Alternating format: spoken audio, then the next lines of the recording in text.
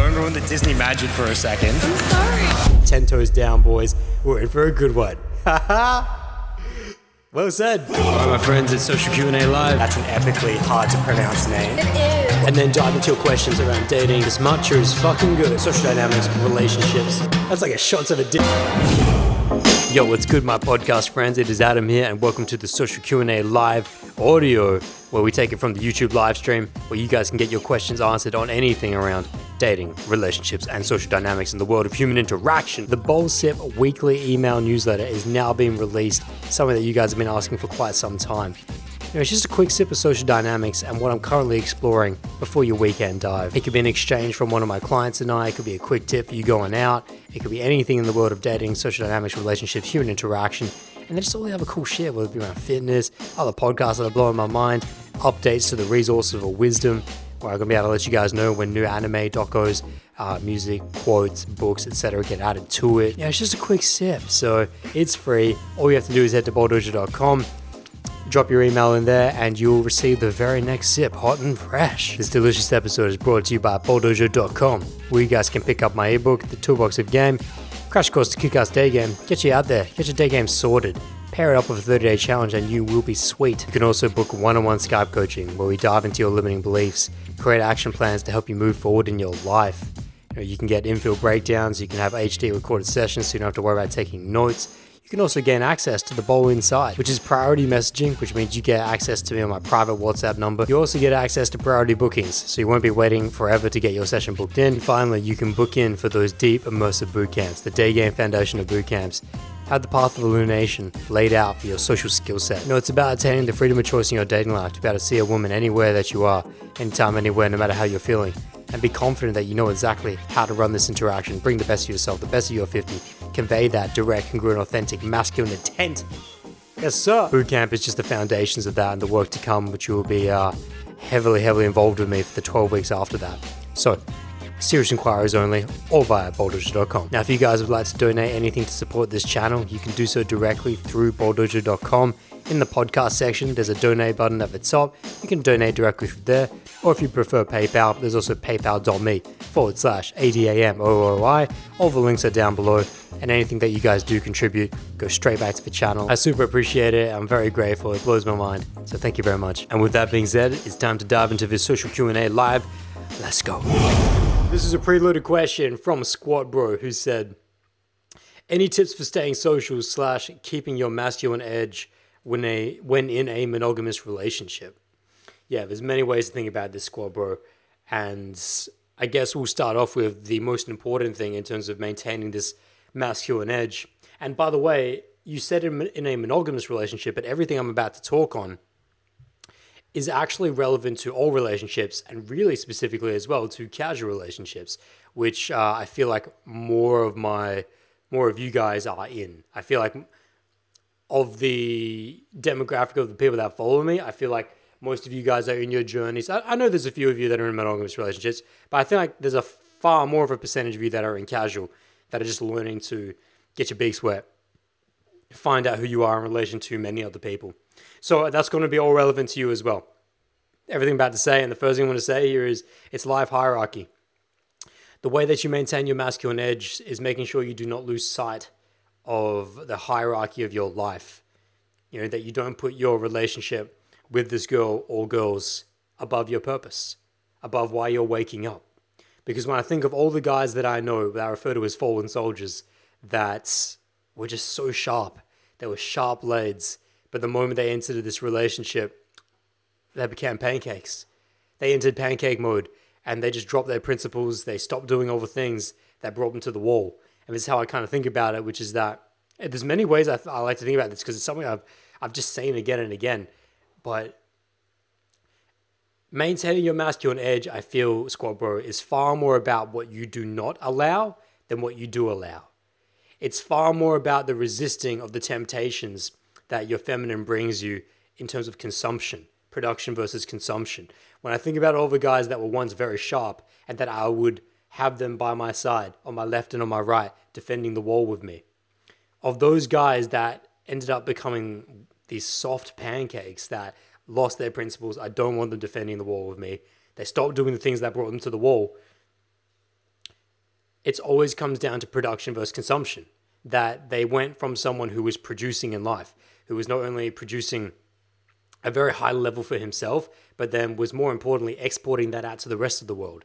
And that was making sure that that was primary above all else, that his production for the rest of the world was primary above his consumption. And there's definitely a balance and a marrying. And of course, you've asked me this question. So I'm going to give you my interpretation, how I view life, how I perceive this to go down.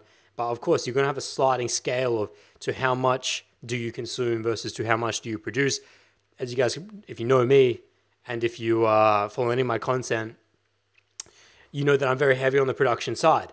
And that actually for me, that's the number one. That why you're waking up in the morning will always be number one. And for the guys that become pancakes, they lose sight of that. For the guys that, now I told you about the resisting of the temptation that the feminine gives you, because this is very important, squad bro. Your feminine partner, your feminine being will do the exact things and will ask you to do the exact things that will one day push her away from you. And that's what this pancake mode is. That's when guys lose their masculine edge. What's interesting about it, and this is why guys get very jaded. They get very jaded when a woman cheats on them, when a woman drops them at the end of a 2-year, 3-year relationship, 5-year marriage or whatever, and they have kids and whatever. I don't know. There's so many different scenarios. Let's not get bogged down in one. But just when a woman leaves him because, for lack of better terms, he's not good enough anymore. Not good enough for her anymore. Guys get very jaded by this because, well, why? Why did she leave me? Why am I not good enough anymore? I thought she wanted me to sleep in on Sunday. I thought she wanted me to skip going to the gym, skip eating the clean food, skip having to grow and push and evolve myself throughout this life so I could be with her. Isn't that what she was saying to me? I'm pretty sure that's what she was saying to me. I'm pretty sure last Sunday morning when it was 8 a.m. and the sun came up and the birds started singing, that I was supposed to get into the cold shower. I was supposed to go and do a 35, 40-minute fasted power walk and then my mobility and strength routine. I was supposed to do all that. But she was lying next to me and said, no, babe, just sleep in. Just sleep in with me. It's warm. Here, we can even have sex. Here, just slip it in. Come on, stay with me. Don't go to the gym. Don't go on that. Don't get that cold shower. Don't go. What? You have to do a cold shower today, just this once, right? And I'm pretty sure that's what she was saying to me. And so I thought I was doing what she wanted by meeting her desires, by pleasing her desires. In the moment, yes. And this is why guys get jaded by this. In the moment, it is almost the woman's role to tempt you with desires that will take you off your path, that will cause you to dull and cause you to become this pancake, right? Because in that short-term moment, she's just considered with the pleasure. She just wants that pleasure ride that you're going to be able to bring for her and to fulfill all those pleasure centers for, and I'm not going to say lack of better terms, that is exactly the term I'm looking for. And so you fulfill that in the short-term moment. What you don't realize is that over the long term, and this is the thing, is that pancakes aren't cooked over high heat. A pancake is cooked over a slow burn, right? Otherwise you're going to burn it. It's a slow ride. And this is what happens to guys, that it's not happening at any one moment, which is where the fuckery, the mental fuckery comes in, where you just wake up a year later, you wake up 2 years later, and you're not the hard, icy motherfucker you used to be. You're not that guy that was staying true to his principles, that was handling all four sections of his temple, from purpose to physical to mental to social development, and was evolving and growing and make sure his partner's doing the same as well. It's not that in one day all of that caves and you lost your masculine edge. No, it happens in the small moments. Human beings are the most trainable, I believe, the most trainable biological mechanisms in the world. I feel like you can train a human being to do anything. Just look at the army, look at the military. You can train a human being to kill. You can train a human being that if you put them through the right process, if you wash their sense of self so clean to the point where they've been destroyed.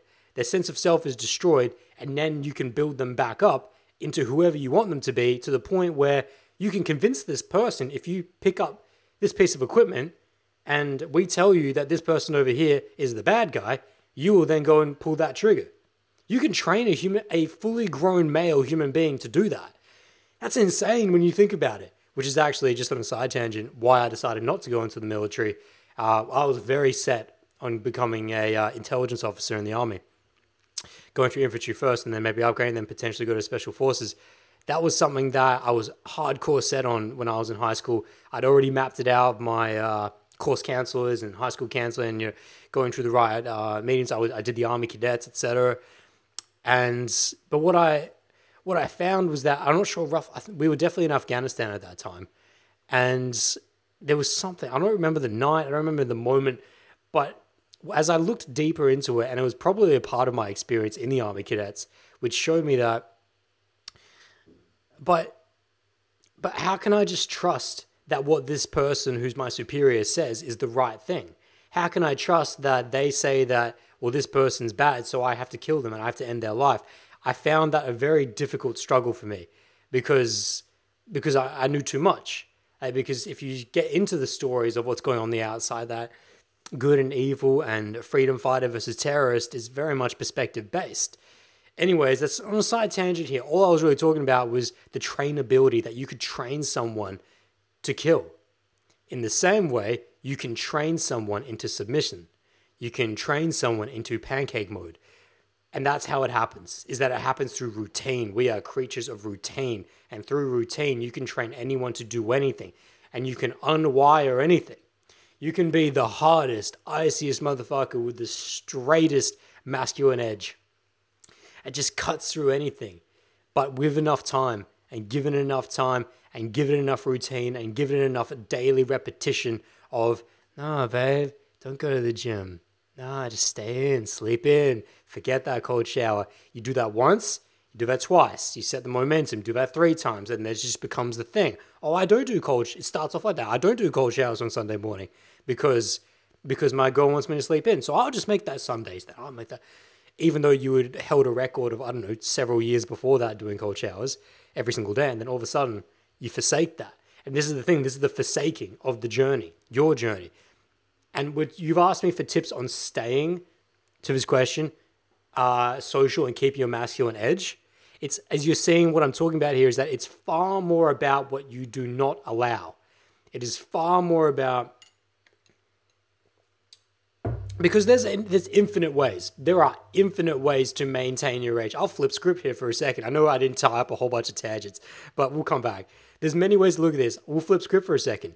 I'll flip to the positive end of, well, one of the things that in my last serious relationship that I did to maintain and actively, by the way, because the previous monogamous relationship to that, I was an abysmal failure.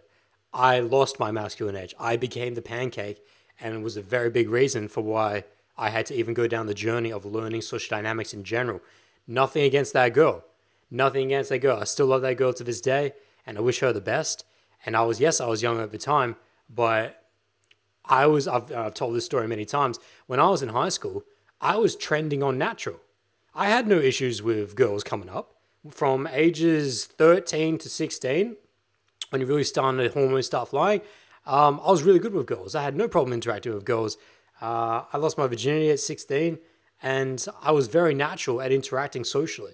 For those that know my story, I've just spoken on this in many podcasts. Of Kevin W. I think maybe not with Mikkel, but I need to talk about Mikkel later as well, because he's a good example of someone who's maintaining his masculine edge in a monogamous relationship. Anyways, pause that. But I've discussed this in many different pieces of content, but I'll rehash it for a second, which was, it was in that monogamous relationship when I was 16 that I made two fundamental mistakes that led me down the path of having to relearn social dynamics. And if I had not made those 2 mistakes, I would not be sitting here today, having gone through the journey and have to have gone through the journey of completely rewiring my social dynamics and going from a 5 on the scale of 0 to 10 to bring myself back up. I was trending somewhere between 7 and 8. I had girlfriends easily when I was much younger. It was when I was 16 and I got into that monogamous relationship, I did 2 things. Number 1, I got married, attached to the gym, to the point where I spent all my time there, literally 6-7 days a week, all my time, and not just that within the actual physical gym, but all my time outside of the gym was focused on the gym. My nutrition, education, research, everything. It was all about this. And that might sound really good. And I've spoken this before. I'm trying to give you an abbreviated version because it's actually a much longer story. But that sounds all really good. How could that be a bad thing? Well, for a 16-year-old who's in his fundamental formative years of learning social skills, if he's spending all his time at the gym, what is he not doing? He's not going to house parties, which is the only time that he's being introduced to cold interactions. It's the only time in his life where he's meeting girls as part of a natural environment that did not exist, that does exist outside of his high school circle, around the girls that he sees at high school. And I went to a reasonably sized high school, and there's a lot of girls there, but I still get to see them every day. House parties and these gatherings, called the gads back in the day, there are girls that are going to be there that you don't know, you never met before, and that you don't have lukewarm interactions to. So I chose not. I actively said, I'm not going to these house parties. My friends used to get super upset at me. They used to call me up at 11 p.m. on a Friday night to say, Adam, we'll pick you up. We'll fucking pick you up. Just come. And it's not that my girlfriend wouldn't let me go. It's just that, and that's part two. So the part one was like, no, I don't want to be fatigued for the next day at the gym. I need to hit some PRs the next day at the gym. So I couldn't sacrifice sleep because it's that important, which is all true, but the balance, so out of balance. So there's that, but then part two was that, and then I had my monogamous relationship with my girlfriend, and I said, well, I can just chill with her. I don't need to push myself socially. I can just stay with my girl. And so that's why I say it's nothing against her. It's a decision that I made. And with those two things, from 16 to 18, completely took me from on a natural path of social development to being a natural to someone who really struggled. That by the time I got out of that relationship with her, and by the time I finished high school, I was like, fuck.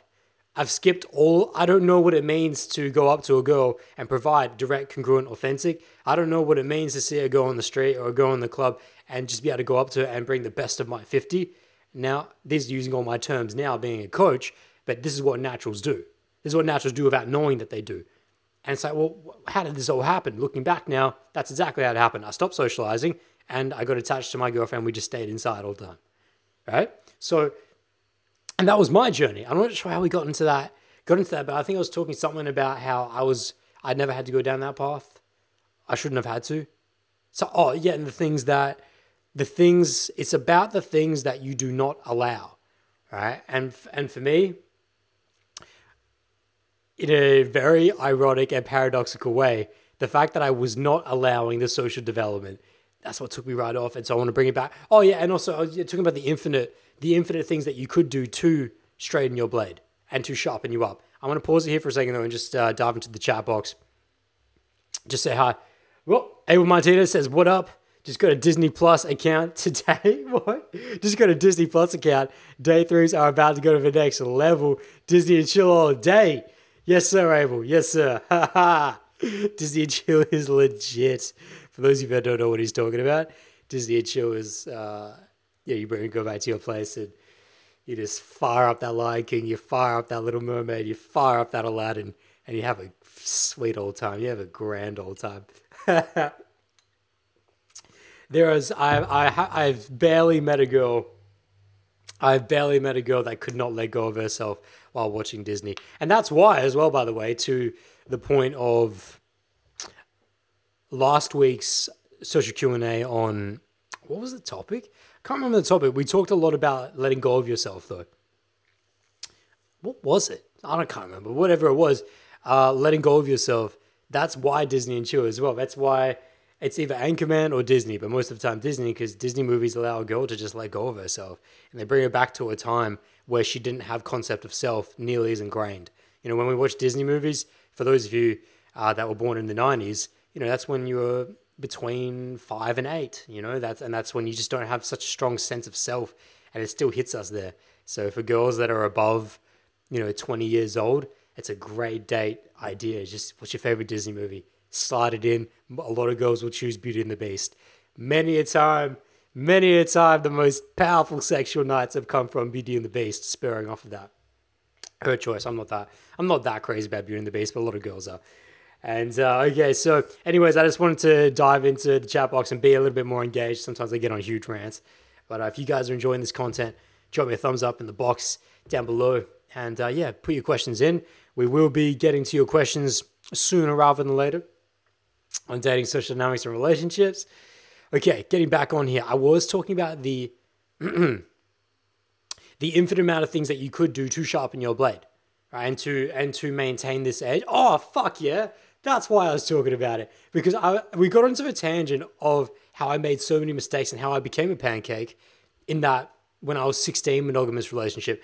But then the reason why I mentioned that was because of how I completely corrected that in my next monogamous, it was like a couple after, but my most recent monogamous relationship, where I made an active state with this girl that we will not degrade. Because that's something that can be said for most couples. Most couples just get into a relationship so they can rest on themselves, so they can settle, so they can chill. Right? It's far and few between the relationships of people that are actually getting into a relationship so they can grow. It's a totally different thing. And so in my most recent monogamous relationship, was actually quite some time ago, I completely corrected this. And the way that I was sharpening through that, because I had come from cold approach, that was something that I was never going to let die. That even when I was still with her, I was still going out and cold approaching people. And yeah, I wasn't doing it with sexual intent, because past the casual relationship stage with this girl, of course, we enter it open and free. Once we had decided to get exclusive, closed and locked, I still maintain that, by the way, I still need to go out and meet people. I still need to go out and see myself in relation to other people. And this is something we'll do together as well. You know, we just go up in the mall, we say, hey, I'm just going to say hi to this person, going to say, hey, how are you? We would meet people together. And when we're out at social gatherings, we're out at her friends' birthday parties and these events and whatnot. That's another thing. When I'm at events, like say my girl's got, it's her best friend's 21st or 23rd or something, and there's going to be like 50, 60, 100 people at this a venue they hired out. You know, when I rock up, I'm not just going to stay with my girlfriend. I'm not going to just sit there with her, because that's what a pancake would do. He would just like stay in his bubble and just wait for all the lukewarm interactions. It's like, no, like, let me sharpen up here. So what sharpen up is that because not only do I hate that, it is more social anxiety inducing to stay within your comfort zone, right? It's actually, it impedes you more to stay within your comfort zone, because then it's just so apparent. It's so apparent that you do not have the ability to go up to anyone in this room and start something up. And so you're at the mercy of having someone come up to you. That is crippling, absolutely crippling. So even when I'm in this monogamous relationship, happy with my girl, we walk up to this venue. I remember this one night at a, can't remember the name of the building, but it's in Goodger Street in Adelaide. And we rocked up, and there was a lot of biddies at this party, and we rock up. We come in we get our names checked off the list. We walk in, and all of a sudden she meets her friends, like, hey, and they say, hey, Adam, what's going on? And then I don't just rest there. I'm like, let's go to work. And that's my mentality. Let's go to work. And so I proceed to go throughout the entire room and make sure I've shaken every single person's hand, that I've met every single person. And this was something that I would do while in this relationship, no matter what the scenario was, when being introduced to these, because this is something, Mr. Squat Bro, that you're going to find when you're in a monogamous relationship. Not so much in casual relationships, because part of our T's and C's in a casual relationship is that you shouldn't be going to her friends' birthday parties. You shouldn't be getting introduced to her friends at all. If you wanted that, you need to step it up to a closed and locked. Those go back to how to set up a casual relationship video. But anyways, those are T's and C's. So it's more for a monogamous here, but this is really powerful because that's what a pancake would do. What a pancake would not do. Like the guys that just get salted themselves and they get weak is that they rest on their girl. They rest on what they already have. But someone who wants to maintain his masculine edge and sharpen himself is that, well, he doesn't forget the moves that brought him to the wall. He doesn't forget all the things that made him so attractive in the beginning. And I'll finish this up for a second because I want to dive right. That's a really nice point. I will dive back up to before I get into these questions. Going out through the rest of this party and you extend your comfort zone, and yeah, it's not comfortable, but that's why. And that's one of the things here. And actually, I will extend it back up right now. which is that you could almost boil down this entire question to one thing. Do you maintain your uncomfortability? Do you persist and consistently search for uncomfortable scenarios? That's a huge differentiator between guys that get into relationships, be it casual or monogamous. Oh, there's some stories I've got to tell as well on the casual side. Some of my clients are finding out big time right now how quick a girl will drop you when she senses you become a pancake. How quick she'll drop you when all of a sudden she senses, this isn't the guy that I signed up to. And that's the flip. That's the flip I was talking about before. Was that the girl will actively do things and ask things of you that will push her away in the long term. In the short term, she will do the very things that is going to turn you into a pancake. So you can't get jaded at it. You can't get jaded at it because that's her role. If anything, that's her role. She needs to test you. It's her place. It's a feminine's role to be wild, electric, to be spontaneous, to do things that probably aren't the best, right? To indulge in the short-term pleasure that isn't going to be beneficial for the long term, okay? And it's going to be on you to maintain your frame.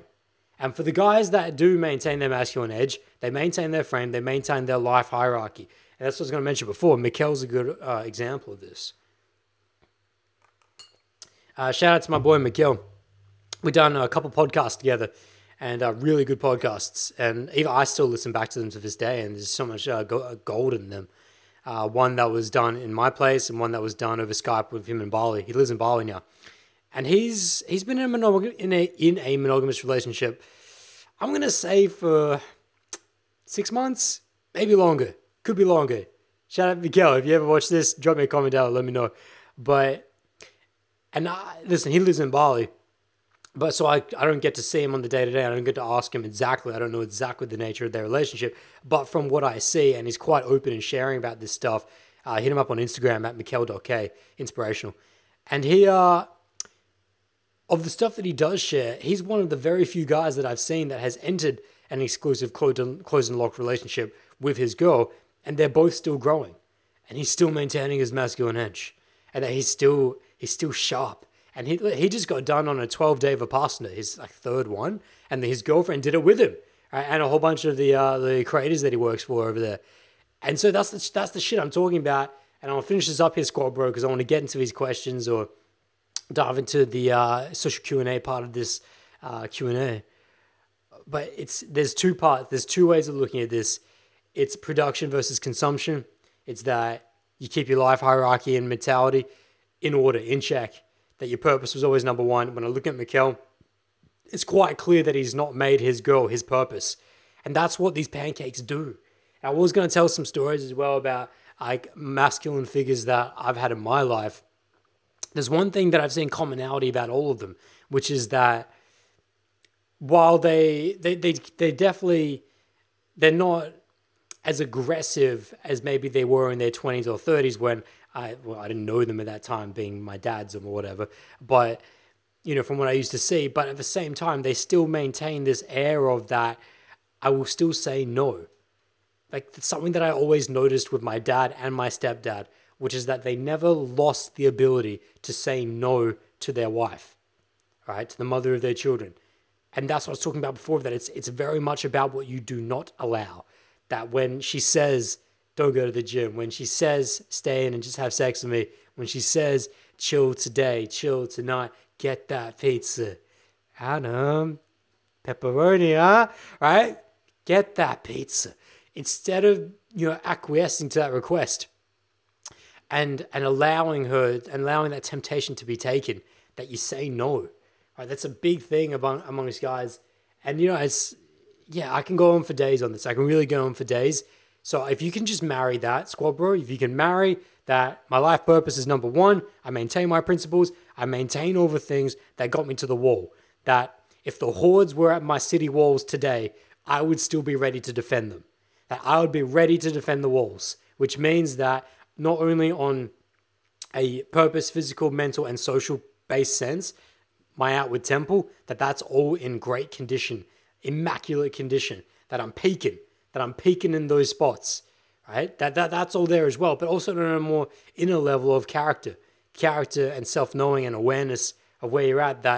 That's another guys that lose their sense lose their sense in this life when they when they enter these monogamous relationships. Part of the losing of an edge is that a guy now starts to use terms such as my better half, starts to use terms such as if his woman or he is not an individual anymore, or that he does not have his own sense of power, that every decision he has to make is attached to this other girl. And the fallen soldiers, there's guys that I know, really close guys that I know, that I would have used to have loved them to be with me by the walls, that I would have had them defending the walls with me. That's how sharp they were.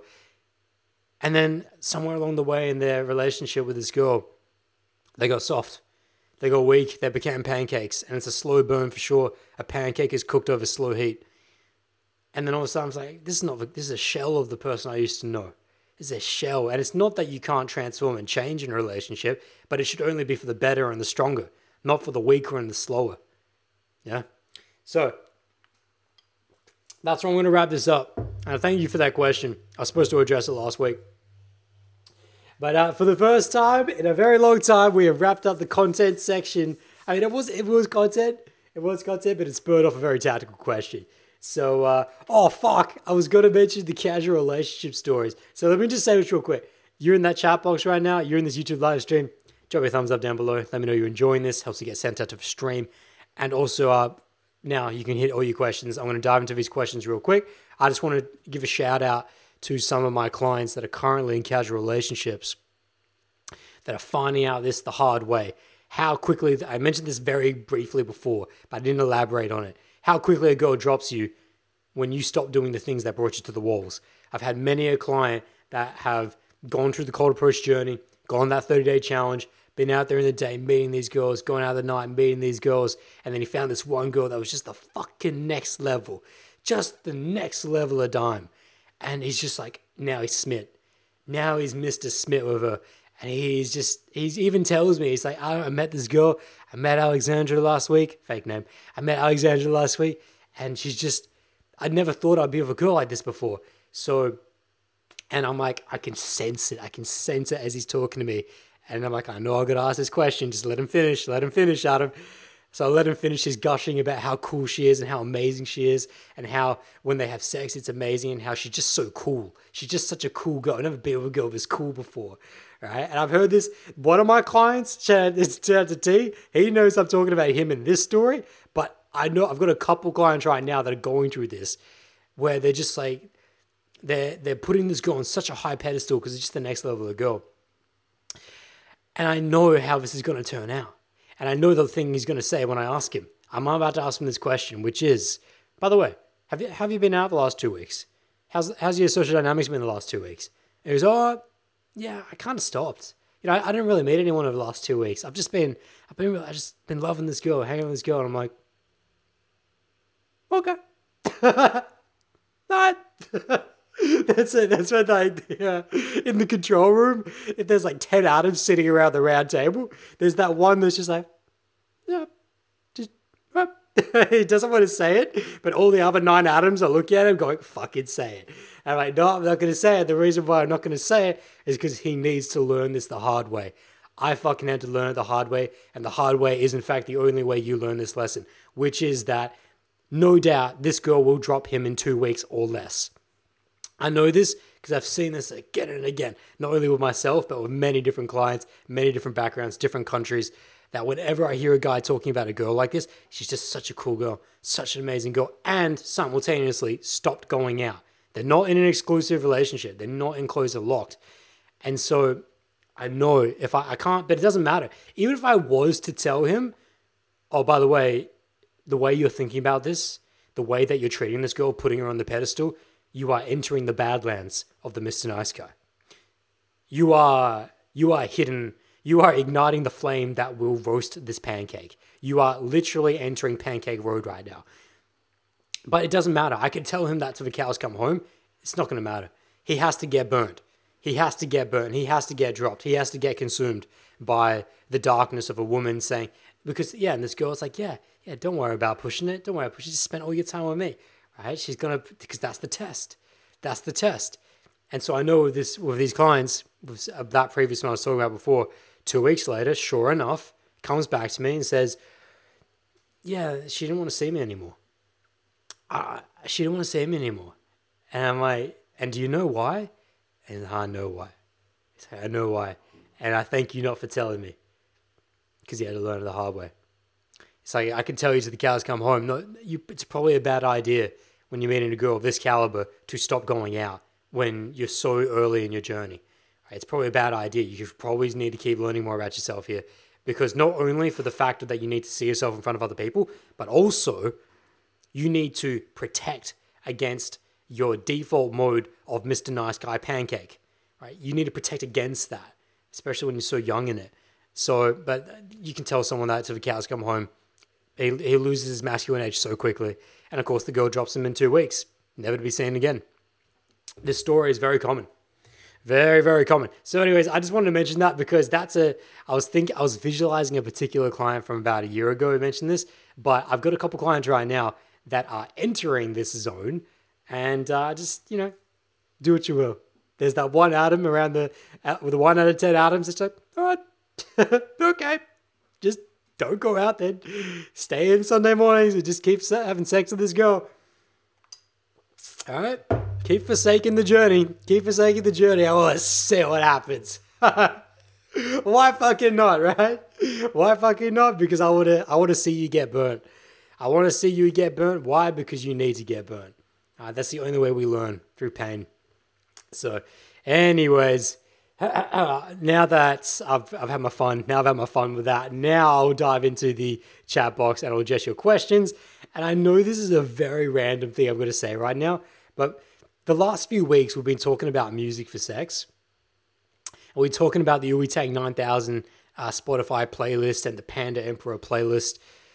There's this one, I forgot who it was. Who was it? Was it Abel? Was it someone else? I think it was someone else. They asked me if I liked The Weeknd's music. And I said I initially said yes, but I was mistaken for Khalid.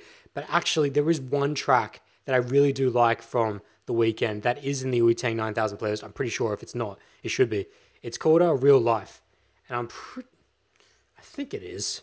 I'm actually just going to type it in now. By the way, guys, this is just a side tangent. As I'm about to dive into your questions. I swear to God I will, just after I make sure this is added to the Uitang 9000 playlist. It is now. 100%? Yes? Yes, I can't play it. I've just added it then. But anyways, that is the one song that I do like by The Weeknd. Anyways, that was just on a playlist talking about sex and whatnot. So, let's get new questions. I got to make sure it's the right version though, so I'll go back and check that. But I have just added it to the Uitang 9000 playlist. Okay, here we go. So, also, by the way, before we do get to these questions, don't forget, Bowl Sip, weekly email newsletter. If you guys want to hear it at the beginning, I've pretty much dropped a full mini article. It's barely even mini. It's actually a pretty decent article in there. Like, there's some legitimate, it took me some real time to put it together, and it's about overcoming your perceived fire of anxiety. And for those of you that are dealing with approach anxiety, I say that with rabbit ears because that's not how I perceive it anymore. It's approach excitement. But if you want to know how you get to that place of reframing approach anxiety to approach excitement, you need to get this week's email. So all you have to do is head to bodojo.com, enter your email before 3:20 p.m. this Friday. You will receive that. So let's go, bodojo.com. Diving into this chat box.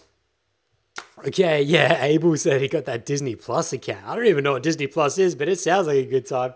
For sure, Disney and chill is life. Schemo comes in, says, ciao. Okay, ciao, how do you best approach groups of girls and eventually narrow down to the one you are really interested in?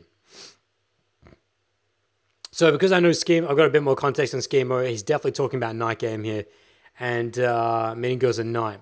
So how do you best, I now need to reframe that question with that context. How do you best approach groups of girls and eventually narrow down to the one you're really interested in? So just like we did a social Q&A schema a few weeks ago where I Mr. Miyagi'd you, where I gave you straight tactics from the beginning without explaining the principles, and it actually made for a really difficult podcast on my end because it's a complete reverse of how I normally think. Normally we go principles and mindset first, explain why, and then the how, because it's just logical. It makes sense. But I was just about to dive into a straight tactic on approaching girls and isolating which one is the one that you are most connected with. But is that your actual question? You said eventually narrow down to the one you're really interested in. The fact that you've used the word eventually there, that's a red flag. I will come back to that in a second. So yeah, I'll give you some straight tactics. Okay, let's say you're at the front of a club and you're in the line and you see, or not even the club you were going to, but you just notice as you're walking down the street and you're on the way to a club that you're going to with your boys, and you see this club and you see this big group of girls out the front. Big group of girls out the front, and it's not like any impeding time pressure. They're not just about to get their hands stamped. And it's like, yeah, I can definitely speak to these girls. They're having a good time. One of my favorite things to do is just to walk up to a group of girls and just say, yo, hey girls, which one of you is the coolest? Cut. That's it. You just pose that question. Which one of you is the coolest? All right? It is like if you've ever been to a duck pond and chucked in a slice of bread. It's just like, well, I'm the fucking coolest. No, right? It is like a feeding frenzy if you got a bunch of girls that are having a good night. Now, of course, like, I recommend trying this with girls that aren't having a good night. We'll see how that goes as well. But it's something that I personally love to do. Now, this is why it's weird for me, because that's a tactic I've given you without explaining why and explaining the principles behind it. But I thought I'd start this with something fun. But that's just something that you can use tonight, which is that now, of course, if you are between 12 to 3, you do not have the best of your 50 coming out. You do not have the intent, the eye contact, the vocal projection, the body language, and the vibe with the power, the masculine energy behind it. You're probably not going to get that feeding frenzy. But when you are on and when you are feeling the moment, you're feeling that vibe, you're bringing the best of your 50. One of the best things you can do with a group of girls. Now, the reason why I mentioned that is because when you say to a group of girls, which one of you is the coolest, what genuinely ensues is a feeding frenzy of girls clamoring to prove that they are the coolest. For me, the one that is the coolest is the one that says the least. And this to me, because to your question of how do I narrowing eventually to, you said, eventually narrowing down to the one that I'm really interested in. If there's 5 to 6 girls there, instead of me wasting my time spending 5-10 minutes with every single girl and trying to isolate this connection, I just threw out a real qualifier. Like, it's qualification on steroids. Which is because normally if you're meeting girls in the day, this is the big difference between day versus night.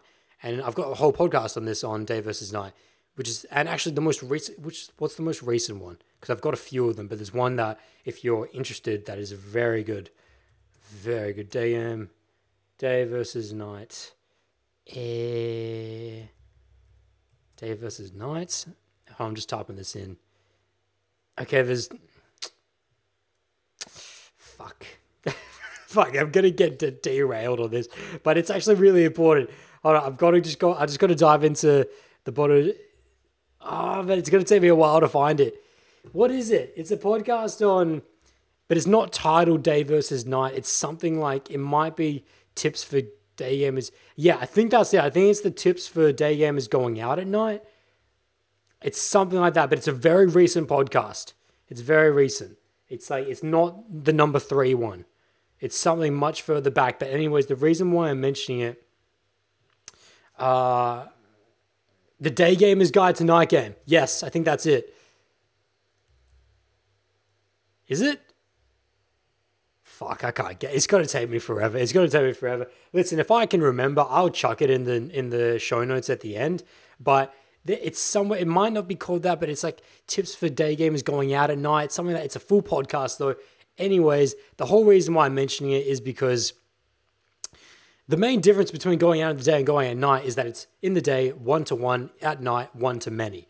And so the 1-to-many principle infers and ensues a very large time commitment that I'm going to be spending between 8 p.m. to 4 a.m. if I'm in that hustle mode, 30-day challenge, 30-night challenge, and I'm really in that 12 to 3 zone. You know, if you're getting beyond 12 to 3, maybe you don't need to spend from 8 p.m. to 4 a.m. every single Friday, Saturday night. But, you know, when you're learning, I recommend it. And so anyways, bringing it right back in for this tactic that I gave Schemo, which is it's hardcore qualification on steroids, because by saying to a group of girls, you know, which one of you is the coolest, you're really just qualifying to see which one And because the coolest girl is the one that cares the least. The girl that is not going to be absolutely clamoring and, just seagulling over you right here, that's the one that I look for. That's the one that I'm like, oh, I'll spend my time with her. I want to speak up with her. Now, I gave you the example of walking down the street and doing that with a group of girls, but it applies very well to girls in a bar. Groups of girls in the bar. Groups of girls that are out in that outdoor drinking area, smokers area, and you rolling up and say, saw you girls, which one's the coolest here? And it's very interesting when you really have belief and power behind it, how it's like seagulls, like girls just go fucking, like they're just trying to compete with each other to prove who's the coolest, and then it just shows you which one is, because the one that cares the least is always the coolest. That is always the leader of this group of girls. It's always the leader. I remember this one time on boot camp, Advanced Social Dynamics boot camp. We're out at night at the Carlton in Melbourne, and we're up on like the third level. And there's this round table, like the barrels, but like really big barrels outside, and it's just like there's so many people just like on this balcony outdoors, like the second or third level up, and there's so many people just jacked into here. And the type of people that go to the Carlton are like mid-20s. They're not like early 18 to 21. They're more like the youngest there is probably 23 and up. It's 23 and up, so more mature girls there. And so everyone else is, and there's just all these people crammed in, and this is this table of just absolute biddies. Just like a typical blonde Australia girls, they're netballers. And the reason why I remember netballers is because that's what I'm like, okay, which one of you is the best netball player? And I go around to this table of these girls, and there's like 5 or 6 of them, and they're all just there. I'm like, which one of you is the best netball player? And because you can just tell, like, okay, for guys that don't live in Australia, what is it in America? What's the equivalent?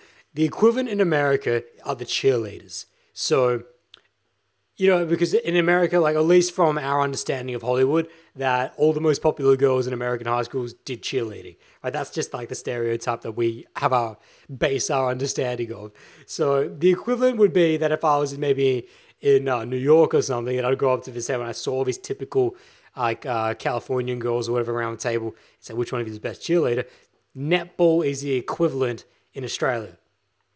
All of the most popular girls in Australian high schools, they all played netball. They all, without a doubt, they all did other things as well, but without a doubt, they've all been on a netball team. It's all they can relate to this. And so I say this to these girls, and all of a sudden, feeding frenzy, all these girls like going, I was the fucking best netball player. I was the MVP, and you got these girls like arguing with each other. But then it's the one that's saying the least. It's the one that doesn't really care, and she's kind of like, barely said anything, and that's even more attracted to me. And so I just turn to her and I'm like, what's your deal? Why'd you say nothing? Right? She's just like, well, I don't know if I was the fucking best or not. And I'm like, yeah, let's go here. Let's go. And that's, so to skip this question here, we went tactics first because I want to give you some tactics you can take tonight. But when dealing with a group of girls, in order to be as time efficient as possible, is just go harder with qualification. This is the principle behind what I'm doing. Because I don't feed any of my clients lines. Bootcamp a couple of weeks ago, I don't feed them lines. I don't feed you guys lines. I never have and I never will. I only give you the structure and the principles behind them so that you can just insert your own personality behind it. And so you don't have to now go out and say, which one of you is the coolest? Which one of you is the best netball player? No, that's just from my own brainchild. That's just Adam, right? You want to take the principle of what Adam used. And what Adam used is steroid-based qualification, which is cut the shit as soon as possible and let's just make these girls compete with each other, and the one who cares least wins, right? You could use anything. You use anything here. Which one of you is most likely to be, which one of you, you all seem like models, but which one of you is actually a model, right? Hey, all these girls are going to obviously like competition, like, oh, being judged. They love to rise to that. The one who cares the least, she's the coolest. She's the girl that you want to spend your time with.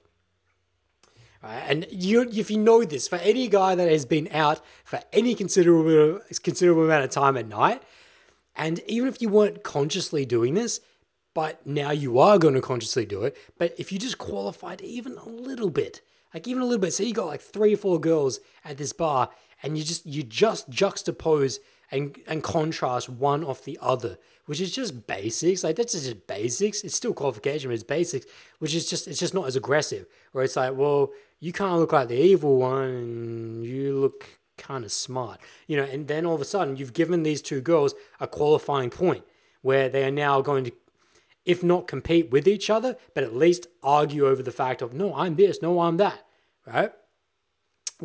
And this is not just a principle of girls as well. This is just how you dominate groups in general. That the person, a qualification in general, there's only one person can lead. Only one person in a human interaction can lead. The rest are followers. Whether it's a one-to-one between the masculine and the feminine, only one can lead. Is always going to be the masculine energy, or should be the masculine energy. It's a real fucking abomination when it's not. And you see, that's when you get a pancake from the earlier this social Q&A, right?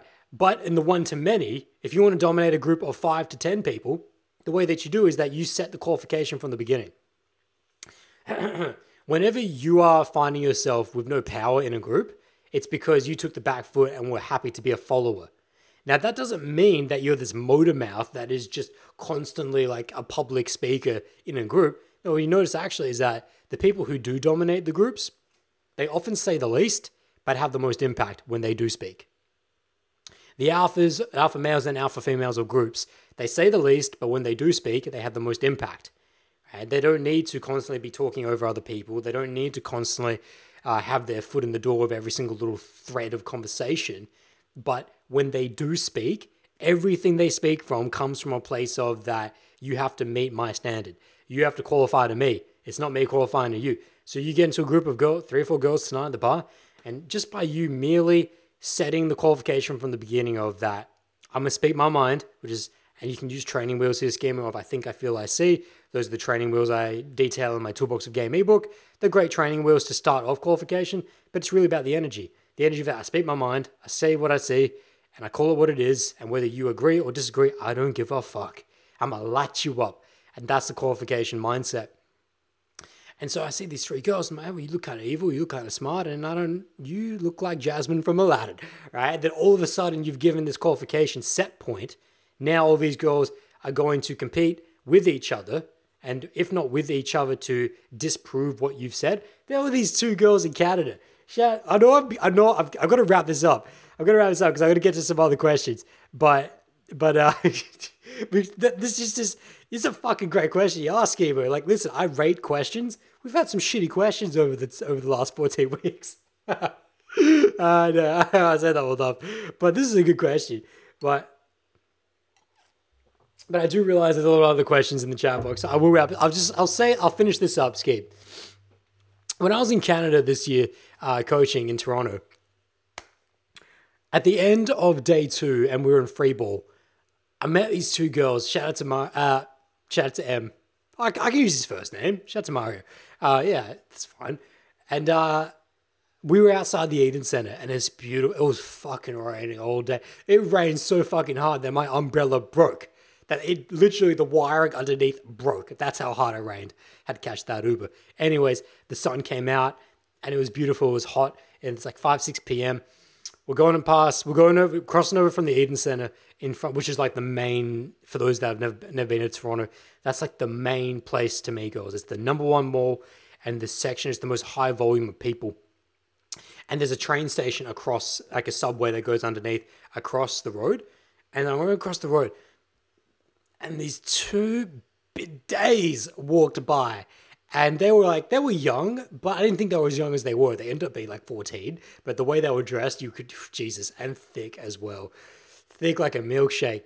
And I remember stopping them both.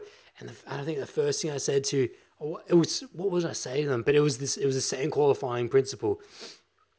Oh yeah, I think it was Eva. I think one of them genuinely looked like she could have been Jafar's wife. From Aladdin, like she could have been Jafar's wife. I'm like, you both look kind of evil, but I can't tell which one's more evil. And I remember this whole thread of evil with these 2. And they were just like arguing with each other back and forward about, no, I'm fucking, blah, blah. And, and it was just like, from here, it's like, that's it. It's done. It's done here. I've set this frame. These 2 here are now competing to show me which one is cooler and which one I spend more time with. And that's the whole thing of Skimmo's question here, which is, narrowing it down to the one you're really interested in. Now, he used a red flag word of eventually. Can you see why that's a red flag word now, Skipper? Eventually infers that you are biding your time, playing the Mr. Nice Guy hand, and taking your sweet fucking time. Right? When you're in a group with a group of girls, not to say rush, but you should not you should not waste. Do not waste time. You don't need to rush, but not waste time, because this is a standard principle, which is in the absence of qualifying and in the absence of a strong masculine frame, you are by default in the Mr. Nice Guy pancake frame. You're in that weak mindset. If you're taking your time, the more time that elapses between you and a group of girls where you aren't in control and when you aren't taking the lead and ascertaining, is this the girl that I'm in with and this is the girl that I want to spend my time with and we get to know more, the more time that elapses with that, the more time you are showing the girl that would be interested in you, that is the coolest girl, that actually this guy's probably not the guy. It's probably not the guy. Because in all of her experiences, all the most attractive men and males that she's been with has always qualified straight off the bat, whether they were consciously doing it or unconsciously doing it. For the most part, unconsciously, because naturals, of course, do not consciously process this. So, yeah, I'll wrap this up here. I want to said that 5 times. I will wrap this up here. That don't waste your time. You're going out tonight. Make an active process tonight. Actively go out tonight and go up to groups of girls and qualify right off the bat, engaging all of them. That's the principle. Don't worry about having to use any of the things that I said. Just read the girls in front of you. Look at the type of girls they are, right? And just shoot out a question, a qualifying statement, something that is going to not only ruffle feathers, but potentially offend people, which is good. And also just light them up, fire them up. Throw it out there to them. Throw them out and see what happens. What you will often find is that one girl will react less, and she is often the coolest. Right? And also, don't be tempted into taking the girl that clamors over you, because the girls that the girl that isn't the alpha gets even more lit up by that, and so she's going to be coming after you with that, and it's on you to not kind of settle for second best and say, yeah, that's really cool. I do like the fact that you're wearing a pink bra tonight, but actually I was really interested into this girl and you go into this girl. So yeah, there's so many lessons here. I spent a whole fucking seminar on this. We could have. This has almost become it. So anyway, schemes, hope that helps. Thank you very much for a great question. So my friends, just before I dive into some more questions here, we've got a lot more time for questions because we finished up the content section very quickly. If you're enjoying this content, please drop me a thumbs up down below in this video. It helps me, helps this video get sent out to the rest of the stream with YouTube's algorithm. And drop me a comment as well. Drop me your questions, your feedback, say hi. And if you're watching this in post, drop me a comment as well. That really helps. And I always come back and answer those questions. And yes, if you haven't signed up for the Bowl Sip weekly email newsletter that's going out at 3:20 p.m. today, some straight hardcore tactics on overcoming your anxiety, perceived fire of anxiety. You do not want to miss out on that edition, and I will not be resending it. If you miss it, fuck it. Fuck, tough shit. You will miss it. So here we go. Next question. Grit32 says to me, hey Adam, do you have a mic product recommendation for recording your approaches? I sure fucking do. Let me, chotamate. I am going to go grab it. I have got, I'll go grab it. Just don't freak out. I'll be back in 5 seconds.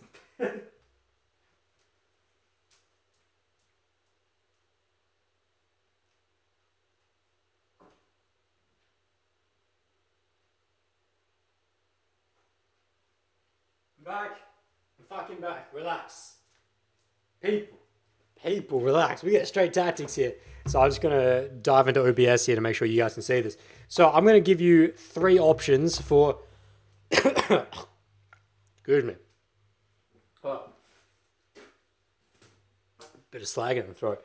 I'm going to give you 3 options. I'm going to give you from the most basic mic approach for recording your approaches. Mic setup for recording your approaches. I'm going to give you the absolute basic level. I give you 1 level up from that and 1 level above that one. So, and I just explain all this because I realized we've never done this before, and I feel like you guys would get a lot of benefit from it. And of course, because if any of you purchase my Toolbox of Game ebook, you will receive an email with me within 48 hours giving you tips on how to use the ebook, which is going into a 30-day challenge, which of course you must record every single interaction and review them at the end of every single day. I don't care if you do 30, 50 approaches a day. If you don't get to objectively, when the emotions have allowed to subside, and to go back and reflect on each interaction and break them down through what did I do well, what would I improve next time, and arm yourself with the ammunition to go out the next day and improve, it's like, why'd you even go out? Why'd you even go out? I would rather you do 5 to 10 interactions, audio record all of them, break them all down, go out the next day, than do 40 to 50 interactions and not review them at all. I'd rather the 5 to 10. You've got to be accurate. I call it accurate feedback. So that's why the mics, and that's why I dived off to get these mics, is so important. So that's why I am going to dive into this, because it's a great question which I haven't been asked for. So I'm going to give you the different levels of what is necessary. What is best practices here, because I've got several $100 worth of mic equipment in here, and there's not necessary. Like I'll give you the basic option, the bowling on a budget option first. So I'm just getting these wires out. Give me a sec. Jot them like that. Okay. So the most basic way of recording your interactions is this: Apple earphones, 3.5 millimeter plug, boom, done. Audio recorder app. Put it in your fucking pocket, out of the shirt, done. This mic is plenty good enough. When I first started, this is all I had. Now, this is all I had. And I even to the point where what I would do is actually, I would get like a pair of Apple earphones and I just cut off this earphone and I'd put it underneath my shirt and tape it there the way I would with a normal lavalier.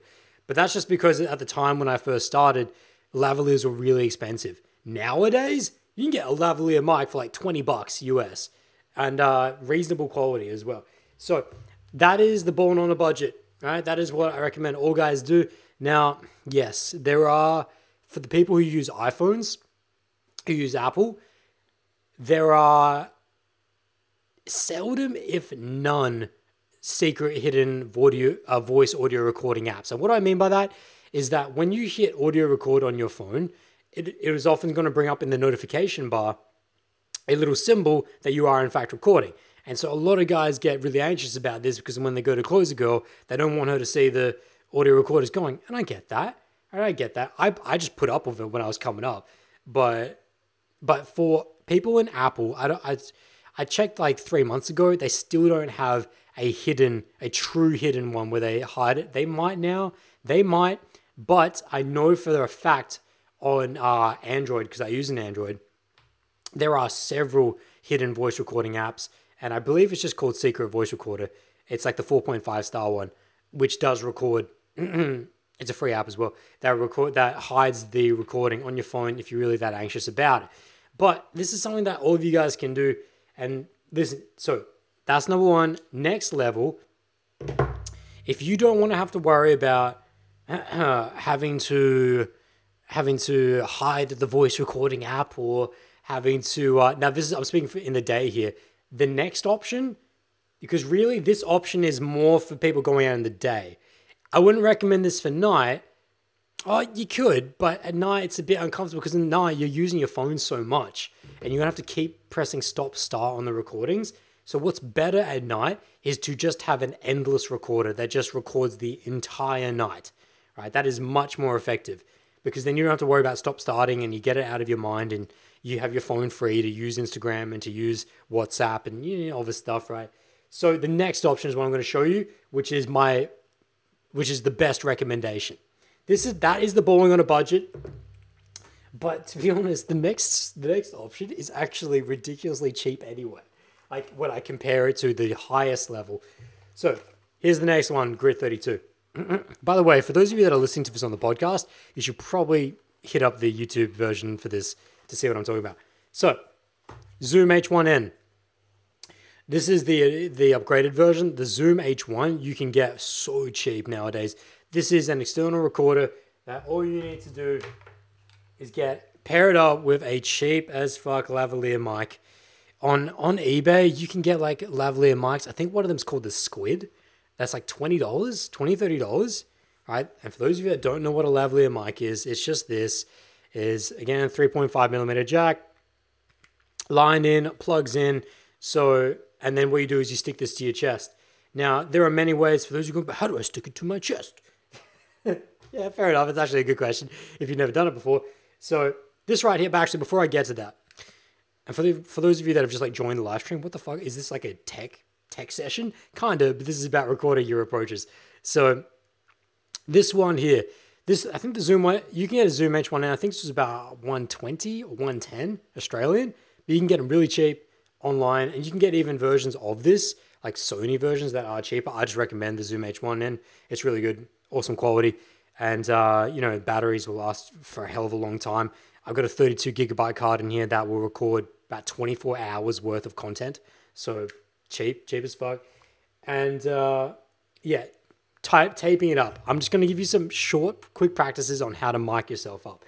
So before the idea of reverse side stickies were invented, which is what I use nowadays, before that it was invented, what me and my wings used to do was just medical tape.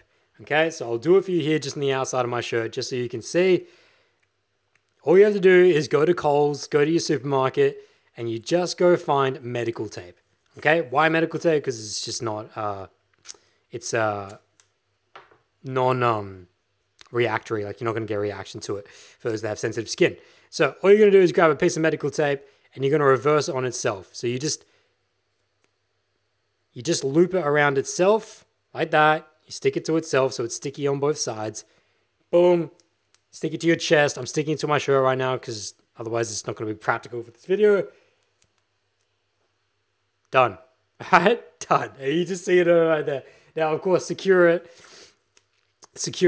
by putting another tape down below.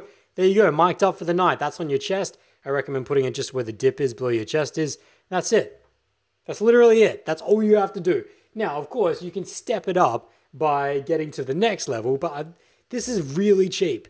This, you can set all night. You put this on at the start of the night, put it in your back pocket. That's it. It's going to be recording. You never have to worry about it. You get awesome audio quality. It's so fucking cheap. That's what my real thing about it is, that this used to be so expensive. Back in the day, so expensive. Not anymore. Now, the mic I'm using here, this lav is like a $250 lavalier. You don't have to get that. You can get lavaliers for $20 and they do a very decent job, at least for your purposes, right?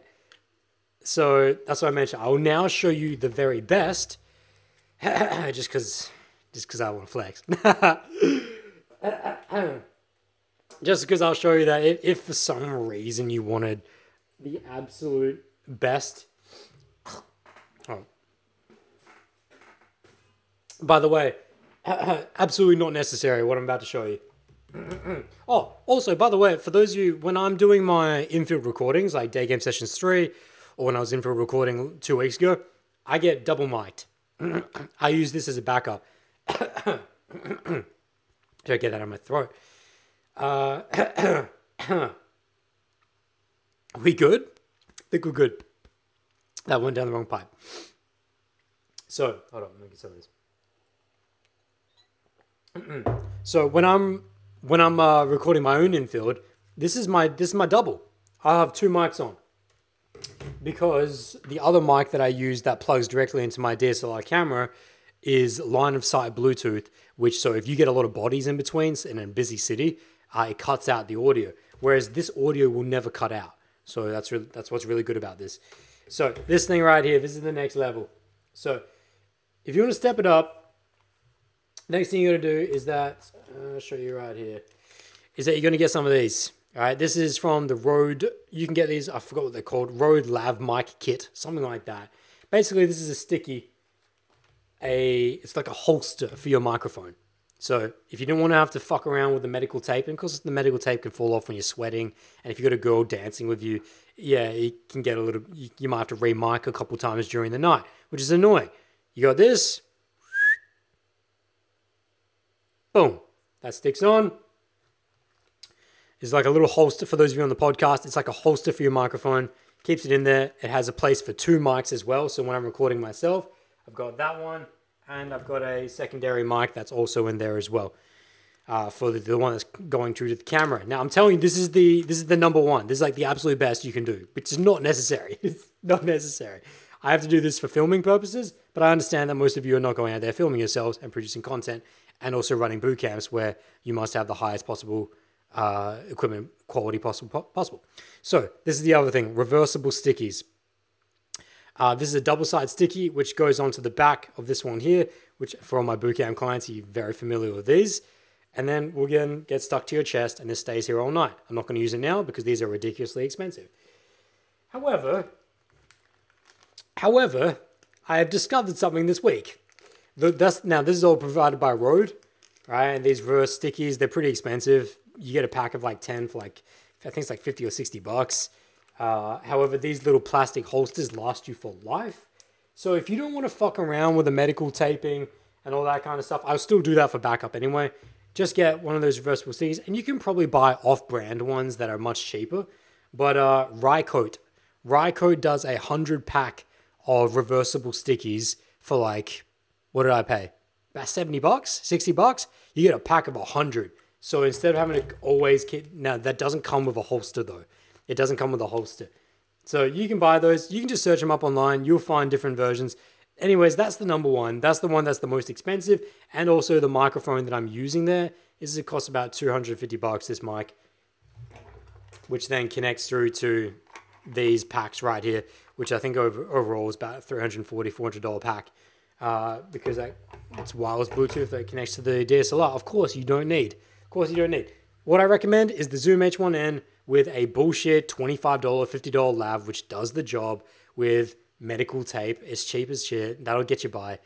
And yeah, so there you go. Shout out to the Tech Corner. Now I have to pack all this shit up. I won't do it now. But yeah, so I've given you all 3 levels there of if born on a budget to the best recommended to the extremely unnecessary.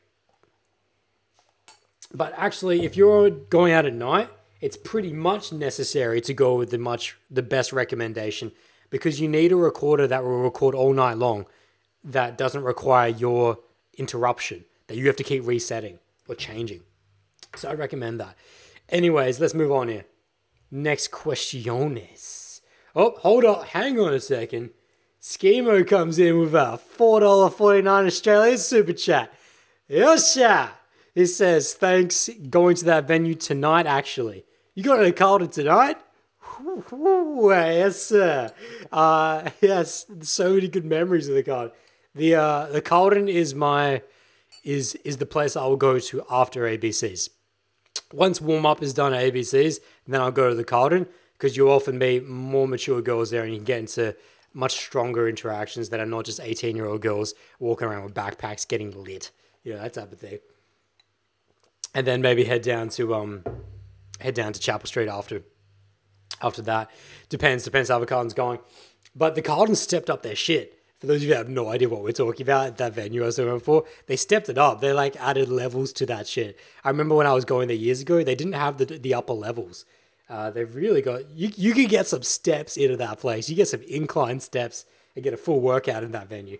So anyways, that's all done. Skimmer, I'm extremely grateful. Thank you so much for that $4.49 super chat. That goes straight back to the channel. And your Brick in the Dojo helps do everything that we do here. So I'm Hontone kanshashita. Itsumoto aene. Forever and always grateful. Thank you. So now moving back into this chat box. By the way, if you guys are enjoying this content, hit that thumbs up down below. Share this with one of your friends. Drop me a comment with your feedback. Say hi. Drop me any questions you've got. I've got about 15 minutes here to answer some more questions, and then we'll dip out. And yes, Bowl Sip, the weekly email-free newsletter. Make sure you signed up, bowldojo.com. It's going to be a ripper this week. So overcoming your anxiety. So moving down the questions here. Dumb Money Ambrose comes... Wait, no, hold up. I almost skipped... Halloween Prankster. It's Sal. Shit. At least I knew it was a 3-letter name, but I thought it was Ian last week, but it's Sal. I don't know anyone named Sal, but... Okay, so Halloween Fraser comes in, aka Sal, saying, "Bruh, who the fuck is Eden? Lol, it's Sal." No, I was saying Ian. Ian. Who the fuck's Eden? Eden's a cool name though. I don't mind that. So Damani Ambrose comes in saying, "I don't think I've ever seen this guy comment. So welcome. Thank you for your question. Welcome to the Social Q&A Live." He says, "Should you settle down at a young age like 21?" Oh boy. Oh boy. Where do I even begin with this? It's like, do we have time for an entire podcast here? Listen, I've covered this content in a lot of my other, I'm just trying to think where I've discussed it a lot. But to his question of here, should you settle down at a young age, like 21? It's the red flag of his question is in how he's phrased the question, not so much to the question itself. It's that idea of settling down. I don't believe anyone should settle down ever. I don't believe that anyone should settle for anyone ever. That if you are now to the point of the way to get to his question of, because really what he's asking there is about at a younger age. No, it's both. It's both. It's not only should you never settle down or settle for anyone, you should only be entering a relationship that is looking to grow. You should only, if you are going to be entering what I refer to as a closed and locked relationship, which is an exclusive relationship. Hold up, is that sun burning the fuck it? No, it's all right. It's all right. If you're going to be entering a closed and locked relationship, it should only be set upon the premise that her and I are going to grow together, that we're going to ride this journey together and we're going to evolve. We're going to eclipse ourselves. We're going to become so much stronger than who we were when we first began, that we're going to be unrecognizable in a year. Shout out to Mikkel and his girl. That's the mentality. But the way that you phrase that question is very worrying. It's like, should you settle down? It's like, there's two big red flags. No settling. Never settle in this life. Always growing, always evolving. If you find a girl that through the process of going out there and learning who you are in relation to many different people, which means that you start all relationships in an open and free manner, which means that you have time to see who each other is in relation to each other, in relation to others, that you're not showing these signs of deep attachment to these girls, and that you're happy for them to go in and out. And then through the process of this, you find that there's one girl that actually is fucking lighting me up. And she's the girl that I want to spend way more time with, potentially be the mother of my children, potentially be the girl that I want to build a much deeper foundation of this life around. Cool, that's fine. But it's not because I'm settling on her. No, I came from a place of abundance. I came from a place of knowing what it was like to know myself in relation to others. And she came from the same place as well. So I've got to see her in that light. And shout out to M. I can't use his full name, but shout out to M, who I did a whole podcast on this on well, it was a different topic, but he was the only guy that I've recently seen who's I gave the green light to. I said, yes, you're probably ready for a monogamous relationship. It's one of the only times I've seen it in my recent history. And I was in a podcast called How to Set Up a Long Distance Relationship. And I would recommend Ambrose, I recommend going and checking that sometime. You get a lot of value from that. Not for the long distance part of it, but from his context, his story. That I genuinely, I think I even had a tear in that podcast.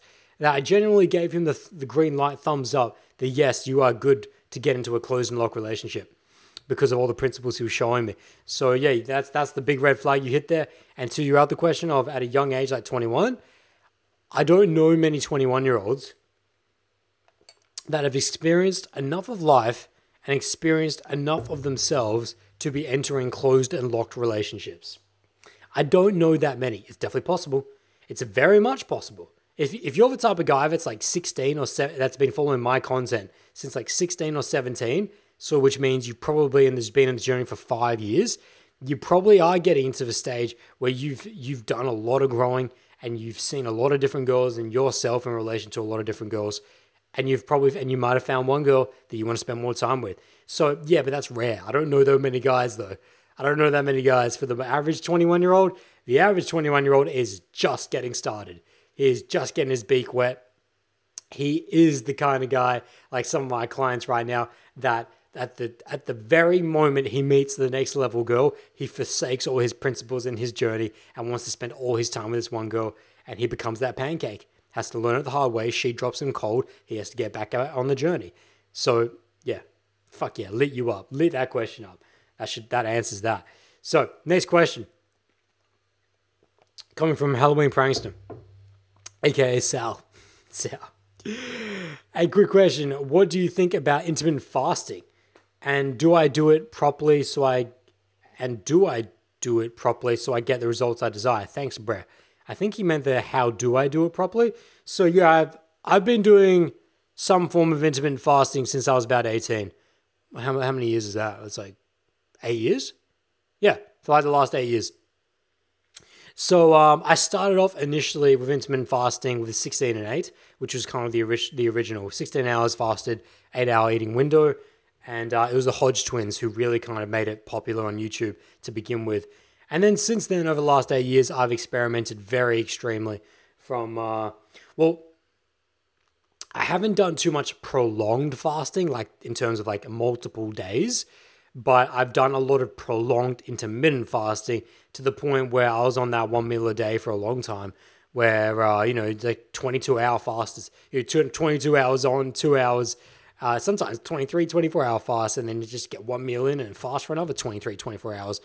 I've experimented with that, experimented with 22 and 2s, 20s and 4s, that type of stuff.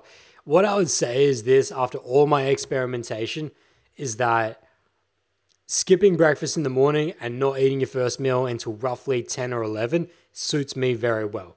It suits me very, very well. However, it's not necessary.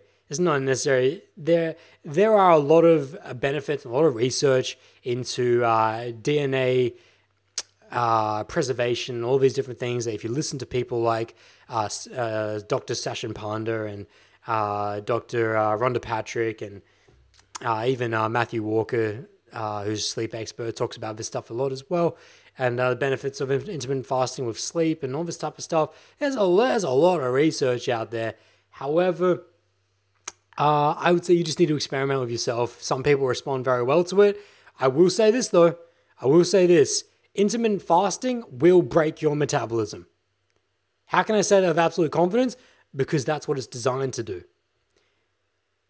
Intermittent fasting is designed to slow your metabolism down. Why? Because intermittent fasting is a survival mechanism. Think about it. When intermittent fasting, when we were evolving, why would we have to intermittent fast? Why would our body have to produce ketones? Well, because we don't have access to food. Because we'll go through periods of starvation. So, if we are in a period of starvation, we want our metabolism to slow down. We don't want a fast metabolism. We don't want to be, if we're in a starvation period and we're getting a few berries a day, we're lucky to get a deer or a kangaroo once a month, and we have to survive. This is the only meat we get for a month, right? Well, I want to make sure that my body does not shred through this, that it does not have the energy demands and requirements to just take all the calories in and just use them like vroom, vroom, vroom, vroom, vroom, vroom. Right? Because a fast metabolism is going to shred all the intake as fast as possible, because that's what we've trained our body to do. It's like, if we're in a high metabolic state, then we've got a surplus of food. If we're in a low metabolic state, that is because we've got a insufficient amount of food. So, with that being said, this is very good for people who are extremely overweight, right? It's very good. And it's very good because for many other different reasons as well. But what you find is that as you get leaner and leaner with intermittent fasting, the point of diminishing returns approaches quicker and quicker, which is that you have to do more. You have to fast harder and longer to achieve very minimal results, to the point of where it actually starts to reverse on you and starts to produce negative effects. And that's what I found myself, which is that for the first 3 months of intermittent fasting, it works wonders. that just with a 16 and 8 window, the body fat shreds off you. You lose so much body fat. Your energy levels are peaking. It's great. But then at a certain point, you realize, well, this is not really doing the same. So you're ending up. You go to 18 and 6, and then you go to 20 and 4, and then you go to 22 and 2, and then all of a sudden, well, I can do 24 and 0, right? I could do one meal a day. And the thing is that you feel good. You feel good because the mental stimulation, your body's definitely working on ketones at that point, and your body's just surviving off its own body fat. But what starts to happen is that performance goes down at that point, at that extreme level, right? Performance goes down, your metabolism slows down to the point of which that you're not sleeping as well. It's just things I'm noticing myself, not sleeping as well, can't perform as well, and that my body fat is staying the same no matter how much I reduce my calories, no matter how much I increase my fasted period. And it took me a long fucking time to realize this, that my metabolism was broken. Broken in the sense of has slowed down. And broken's really the wrong word, but it's a nice word to use. Because it's actually successful. If you engage in prolonged intermittent fasting, you eventually get to the point where you have successfully engaged your body's natural anti-starvation process, which is that if I'm getting one berry a day, if I'm getting one slice, if I'm getting a kangaroo leg a day for 1 month, and this is the only little bit of meat I get, well, we better fucking hold on to this, and we better use it as slowly as possible, because we're not gonna find food again for a long time, and we need to survive, right? So we slow our metabolism down as slow as it possibly can, which means we hold on to our body fat. We hold on to everything as much as possible. We don't allow anything to leave us. And anything that does come in, we hold on to it. Right? And so that's why you find with intermittent fasting, if you push it too far and you do it for too long, not only do you stall, but it actually has a counter effect. It starts to fuck with you. It starts to fuck with your sleep. It starts to fuck with your performance. And that's when I realized I got to reduce this, take it back down. And then I go back on the 6 meals a day and you feel amazing. You feel incredible. Performance increases. Sleep gets way better. Sexual performance as well. And then all of a sudden the body fat starts leaving you again. When you start amping up to 6 meals a day and you're eating a window of like 12 and 12. And you start eating at roughly, 8 a.m., 9 p.m. and your last meal is roughly around 8 p.m. to 9 p.m., right? And you feel really good on that, and then the metabolism ramps back up. And now all of a sudden you're teaching your body we're not in starvation mode. Now that's the thing with intermittent fasting. There's a lot of science behind it, which shows in a petri dish, shows how it has an effect on cellular walls, preventing cellular damage. Oh, this is all very good stuff. However, this does not, a lot of the science, a lot of the research and these studies, it's all well and good until you actually apply it to someone's real life and you actually take it into account of what is its primarily biological purpose. It's like, well, I don't want to live in starvation, right? And so it took me a long time to realize this. So I backed off the extreme fasting and I found a much better zone. In this day, I'll typically, like my first meal this morning to roughly around 10 a.m., roughly around 9:30, 10 a.m. And on my refeed days, I open it up even further. So once every second week, I'll have a refeed day in combination with heavy weight training. And so I'll have a meal at maybe 7:30 in the morning and then eat at my last meal comes at like 9. And it's like, so I've eaten like 6 times, 7 times throughout that day. And what that refeed does is that it resets all of my hormone levels. So when you're not dieting, but when you're on calorie restriction and you can get to the point where all of your hormones kind of get a little bit fucked up. Testosterone starts to go down, leptin goes down, ghrelin goes up, which means you're starting to crave things a lot more. And so what you want to do is that you want to have that meal that day once every couple of weeks where you just like way open from 7:30 in the morning to 9:30 p.m. Eat double the calories, clean of course, but double the calories, just double of what you're already eating. Anyways, this is getting to nutrition right now, but we already did. I love this shit so much. By the way, in the Bowl Sip weekly email newsletter coming out today, 3:20 p.m., I detail my recent experiment with no nuts for 4 weeks and really the principle of stage discipline to kick any habit in your life, whether it's good or bad, just to show yourself you can do something. Again, only in the Bowl Sip weekly email newsletter. Go to borders.com, sign it up. But For people with extreme amounts of body fat, extremely overweight, intermittent fasting, the main benefit of it is that it reduces the time in which they can get calories in. So they just reduce the amount of calories by the process. They just can't fit as many in because they close their window down. And it's good, but it's good until it doesn't, and then you're going to reverse it. This is the same thing with vegan, carnivore, paleo, whatever it is. It's like, use these things as tools. Don't be attached to them as religion. People are like religious about these things. Use it as tools. You go vegan. It's like, a lot of people report feeling tremendous on vegan diets for 3 to 6 months. Now, if you look at vegans over 3 to 5 years, very few of them that do exist, and very few of them that are actually optimally performing. But that's not to say that a vegan diet is not good for 3 to 6 months for someone who's extremely overweight, and that would actually produce a lot of really good results for them. And then they could then introduce meat back into their diet because their hormones are getting fucked up and because of their chemical imbalances and because of the B12 and all these different things that are really hard to get on a vegan diet, etc., etc., etc. But it was also about here's tools. Use intermittent fasting as tools. Don't get religious about it like I did. Keto. Don't get religious. So, my friends, it's 11:30. So I'm gonna peace out. So what I gotta do is there's not too much here. I'll just address one or two things here and then we'll peace out here. So, Abel Martinez slams that thumbs up with the fire. Thank you, Abel. Appreciate you being here, man. Mysteriously Kind says, hello, how's everyone doing tonight? That's what I like that, love. Doing well. It's not nighttime here, but it is where you are. Mysteriously Kind says, I grew up with nothing but women. What? Hang on a second. I grew up with nothing but women. I don't feel feminine, but I don't feel very masculine either. Sometimes I feel like I'm just going through life. Okay. So there's not actually a question there. There's just like a commentary on his life. Okay. All right. So you grew up with nothing but women. You don't feel feminine, but you don't feel very masculine either. Sometimes I feel like I'm just going through life. So if there's one thing I can just offer to you there real quickly, Mysteriously Kind, is that life is rare. Life is incredibly rare. If you just how about this? The next time you step out your door, just look at the very first tree you see. The very first tree. I can literally see it outside my window right now. I'm looking at a tree outside my window.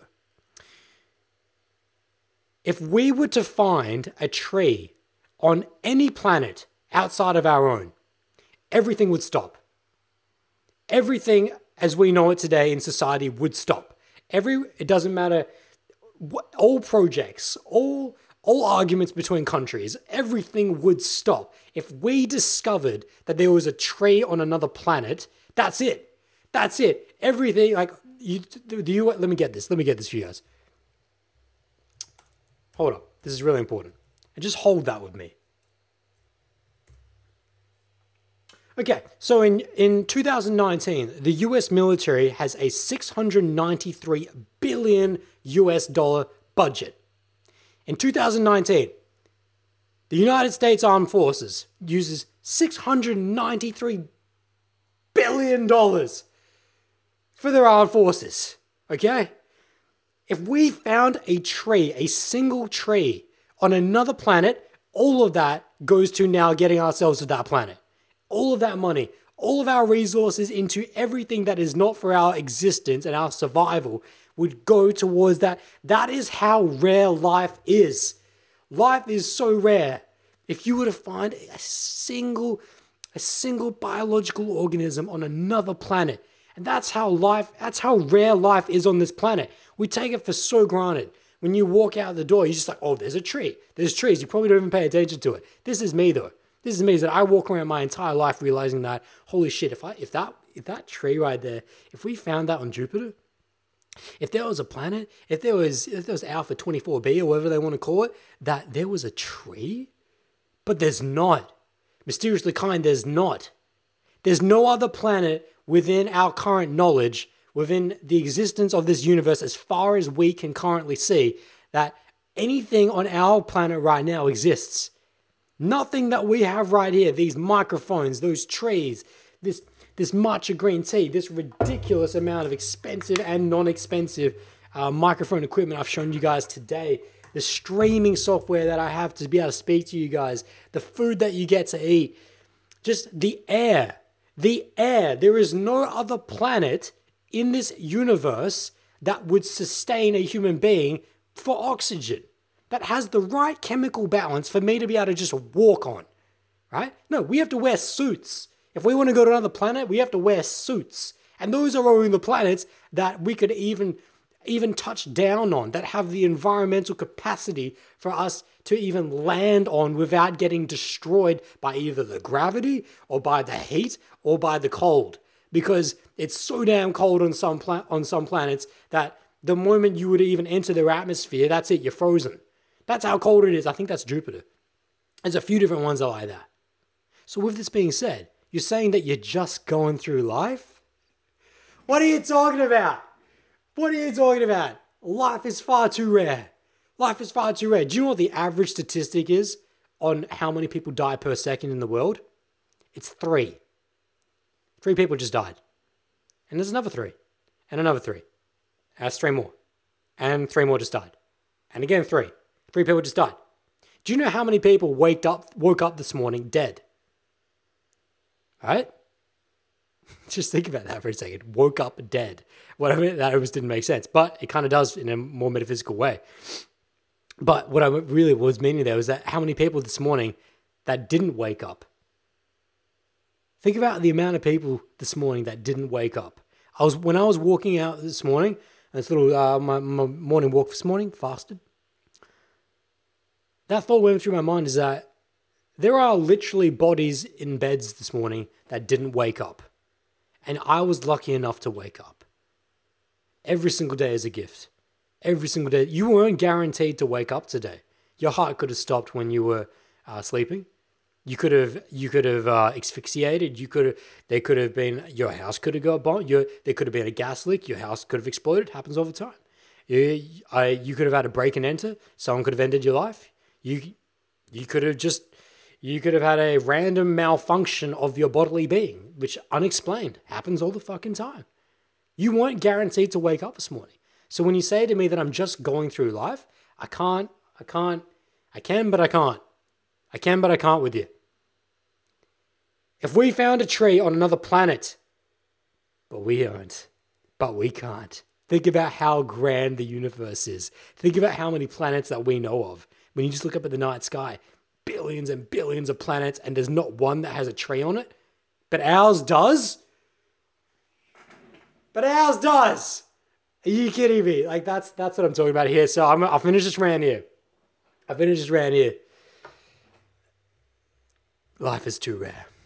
Life is far too rare. So, where's this chat box? Let me finish it up. So, this is the last thing I'll say, peace out. This addresses the last question by BAAC United. Although, if you were to read his username the straight way, it looks like a very offensive word. So, piece that up. So he goes, "Yo, Adam, I made the live stream. I had a date with this girl and made out with her, and she said thanks for the date, seemed keen. A few days later, I dropped her a message, no response, and I found out she blocked my Insta. Should I forget about her? Anything to do with my 50 I could change?" I'm just want to, because I gotta go now. But I just want to see if this is something I can just knock out in like 1 second, or if it's something I want to save for next time. So let me just rehash that. Hold up. So they went on a date with a girl. He made out of her. She said thanks for the date, seemed keen. A few days later, he drops her a message, no response. I find out she blocked my Insta. Should I forget about her? Okay, so yeah, there's too many questions about this, BAAC United. So what I would have you do is if you could send me an email at adam@boldoja.com, send me a story, but give me way more context. I have 2 questions for you. Number 1, give me more context around the day 2 and the make out and how it ended. Give me context around that. My other big question is, you said a few days later you dropped her a message. Just give me the exact process. Give me the exact objective process of what happens and as to why you waited a few days to message her, because that's a big red flag. And also the other thing is, how do you know she blocked your Insta? That's another question that I have. And And then, yeah, so just because there's too many questions I have for you there. So just go ahead and address those to me. Send me an email and I'll line that up. So we'll see if we can get that next time. So my friends, thank you so much for diving in on this social Q&A live stream. Great time. Absolute great time. Schemo, thank you very much for that super chat. I really appreciate it. If you guys enjoyed this content, drop me a thumbs up down below. Drop me some feedback if you're watching this in post. And I'll come back and answer those questions for sure. And if you are lucky enough to be watching this before I send the Bowl Sip weekly email newsletter this week, go ahead and sign up at bowldojo.com. You do not want to miss it. How to overcome your perceived fire of anxiety. Full article is going to be in that this week. Otherwise, you get the next one next week. So I thank you for being here, my friends. And also, Schemo said the Carlton's one of my favorite places. Yeah, fucking amazing. Great location. Great location. Great location for meeting girls. So, my friends, wishing you the best in your lives. Best in your lives. Much peace and much joy. As always, life is fucking rare. So, let's enjoy it, all right? Much peace and much joy. Ciao. Thank you very much for diving into this episode of Social Q&A live, my friends. If you would like to connect with me, the best place to do so is on the gram at Uitang1, OOITang1. Also, if you missed this live stream but would like to join in on the next one, just on YouTube at The Bowl. Every Friday, at least for the foreseeable future, we will be doing this at 10 a.m. Australian Central Standard Time, which is Adelaide time, converted to your city, of course. Now, just before you go as well, don't forget, the Bowl Sip weekly free email newsletter is now alive. If you guys would like a quick sip of social dynamics and all the other cool shit I'm exploring before your weekend dive, just head to bowldojo.com, drop your email in.